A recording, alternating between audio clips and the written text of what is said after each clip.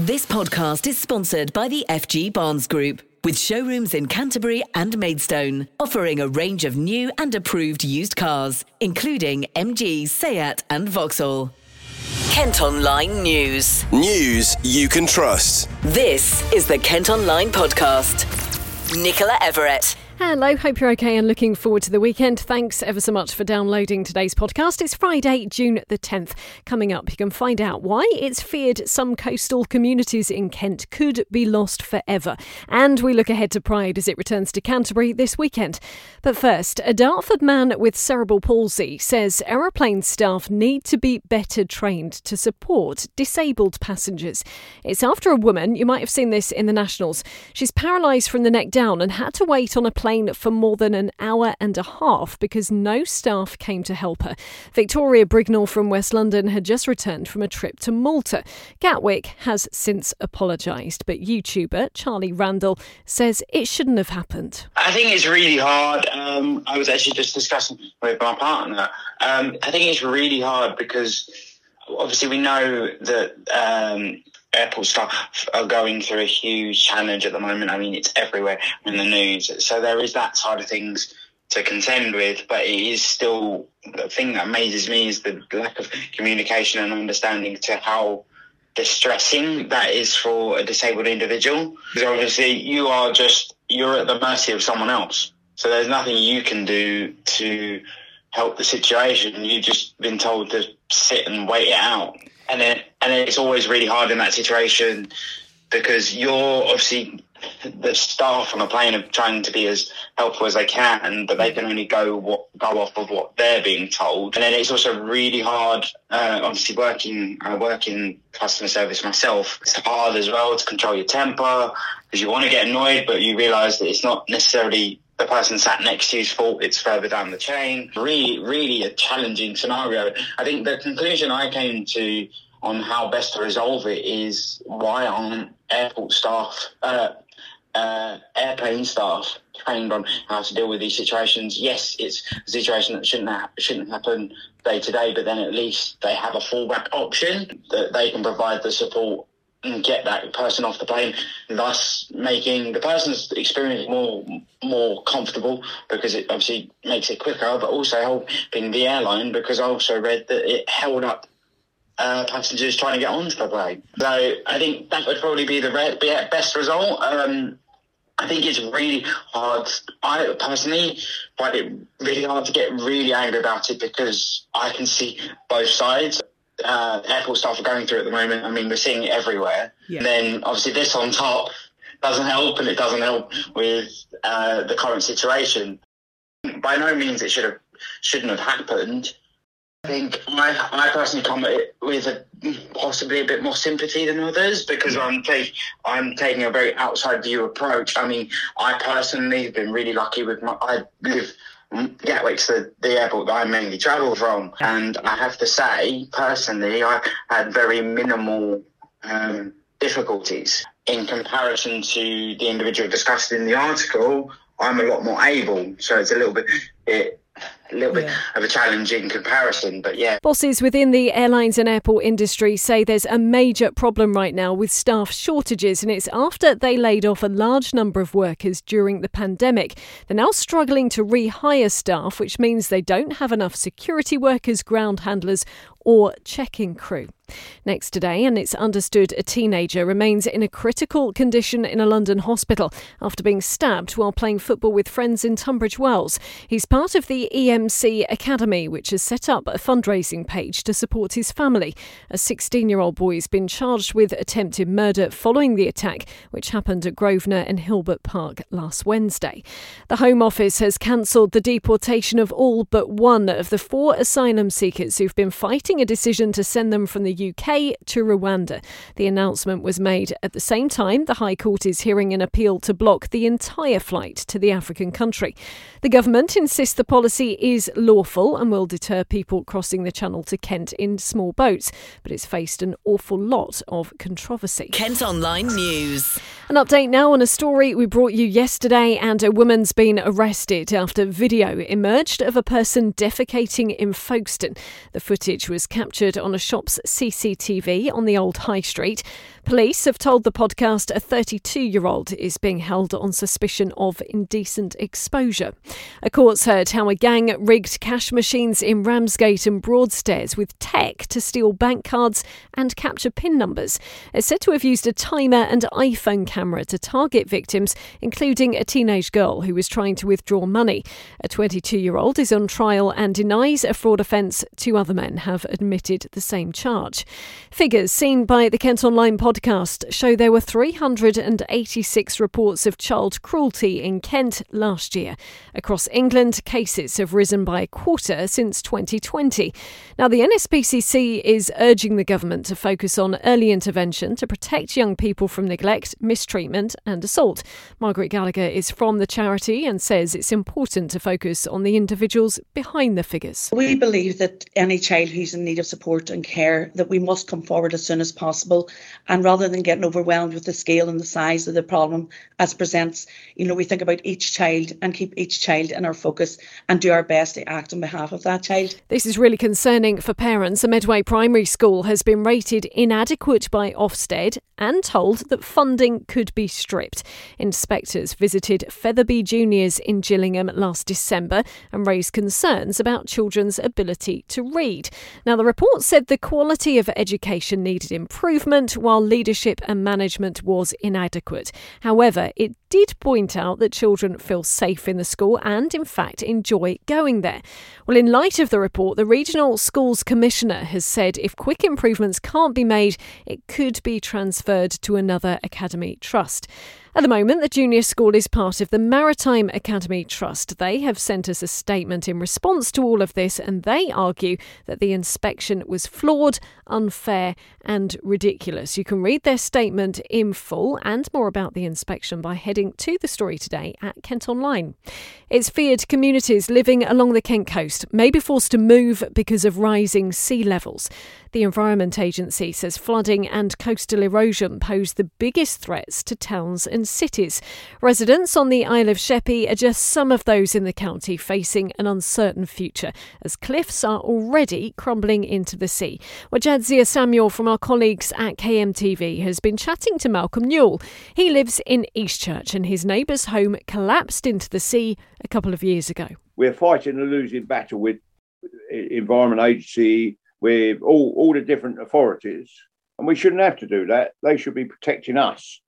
That's what they're put there. They get millions and millions of pounds for coastal erosion. I've lived here over 20 years. There's never been nothing done at all to our beach. Really, what wants doing is the bottom of the bank or the bottom of the cliff needs supporting. And the only way you can do that is put groins back in and then put gabions at the bottom and replenish the beach. If they did that, this would all slow down. The whole area along here would be slowed down. Not only with the houses, but the infrastructure. We have holiday sites which rely on our road, 3rd Avenue, for their sewage and their water. So if that goes, then we lose the holiday site as well. Are you worried that your own home might not be there in say, 10, 20 years? Well, yes, I am worried in that sense because I've got quite a few grandchildren. I'd like them to be able to see what I see every morning when I get up, which is a beautiful, beautiful. I'm looking out over the sea now. That, to me, the fresh air, no pollution. We need to be looking after. Letting this land go, you can't retrieve it after it's gone in the sea. You can't retrieve that land, and we're losing it acres after acres of land. Swell councillor Mike Whiting says authorities need to be doing much more to protect the area. I think there is a real risk to homeowners, for coastal flooding. It is a risk, and it's one I think that the Environment Agency are taking seriously. They do have a plan, particularly with this area of the Swale and the Medway, to raise the level of sea defences, etc., to ensure the safety of the residents that live behind those defences. There are other issues, though, like the north of Sheppey, where they are putting in no places to stop the erosion of the cliffs, which are protected as a site of special scientific interest. and the caravan parks and the people that live at the top of those cliffs are at risk, and we see that regularly with cliff falls and unfortunately homes disappearing off the cliff into the sea. So there is a serious problem. I think they've got it right in places. I don't think they've got it right everywhere. What do you think can be done to tackle that what you mentioned about the cliff erosion on the north of the Isle? What do you think can be done? Well, I think they could shore up the defences at the bottom, is one way of doing it, but they refuse to do it because they say that because the slope of the cliff is actually the SSSI, the site of special scientific interest, they protect that, and within that SSSI it involves it eroding. Well, of course, every time it erodes, houses at the top fall down, and I think we should be taking more action. They should be taking more action to stop that happening in the way that they are elsewhere in Kent, by raising sea defences to stop the flooding behind those sea defences. You mentioned the issue of building houses on floodplains. Can you talk a little bit more about that? Well, we know that there is an issue in building houses on floodplains, and that's not just a coastal issue. It's one that surrounds every river in the county. Where we have a river, historically there's been a little bit of a floodplain which was put to pasture, and then as the land rose, the houses will be built further out. I think what we're doing now is understanding the dangers of allowing building on floodplains, because it just builds up problems for the future. And as many people that might be affected by coastal flooding through erosion and other things will be affected by inland flooding from rivers if we continue to build houses on floodplains. And I think borough councils like Swale and others need to take stronger action in ensuring that if houses are to be built on those floodplains, the land levels are raised and suitable designs are there to enable the houses and the water to coexist. Obviously, climate change is exacerbating all of these existing issues. What can the Borough Council, the County Council, the government, all authorities do to actually tackle this and protect long-term people living in these areas? I think there are some very good models there are scientists around the world working on this, and I think there's a good understanding of where sea levels will go. I was a few years back up in Oslo, and there was an exhibition there showing how the sea levels would rise and the ice would melt and all the other. I think these are well understood issues now, and it's just to ensure that the engineers, that as we move forward, either building our sea defences, reinforcing our sea defences, or building new homes or new business estates, understand that science and abide and live by it. Perhaps you live there or you live on another part of the coast in Kent. There's plenty of it. We'd love to know your views on this. You can leave a comment at kentonline.co.uk or via our socials. This podcast is sponsored by the FG Barnes Group, with car dealerships in Canterbury and Maidstone. A robber who stole cash from a Herne Bay post office after hitting a member of staff in the face has been jailed.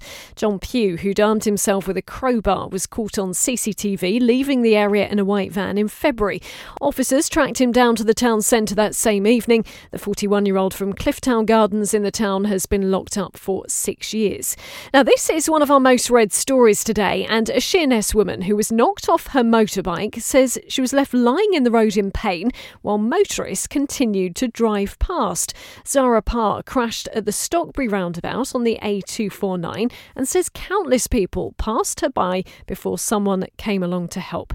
She's been left with muscle damage and now needs some time off work to recover. Well, the 34-year-old is hoping to trace the two people who did eventually stop and help her. We've got their descriptions within the story at Kent Online. Mouse droppings have been found on the bar of a Maidstone club, which has only recently had its licence reviewed. A 1-star hygiene rating has been given to the Century Club on Lower Stone Street after out-of-date milk, mouldy rice and a dirty kitchen were also discovered by inspectors. The venue's owner says they've made improvements and are expecting to get 5 stars at their next inspection. Now, back to news about the A249. If you live anywhere near that part of Kent, you will know it's been incredibly busy with major roadworks taking place. Well, a section of that stretch is going to be closed over this weekend. £92 million is being spent on upgrading the Stockbury Roundabout at Junction 5 of the M2, all in a bid to ease congestion. Dan Rollinson from National Highways has been telling the Kent Online podcast how the project is going. The M2 Junction 5 is a large project. It's one of a few major projects that National Highways currently has in construction down in the southeast, and I'm pleased to say that it is progressing very well. We have a very competent delivery partner in Graham Construction, and as such we've made some excellent progress since we started on site back in September 2021. The weather has also been kind to us, which has allowed us to clear a lot of muck away from site and really facilitate the excellent progress that we have made. This weekend's closure is the first in a series of 3 closures of A249 southbound between Bobbing and Stockbury Roundabout. This is quite simply to enable us to install ducting and drainage pipes into the carriageway. This will be done under a mix of full closures and lane closures across the weekends. The reason we need to have these closures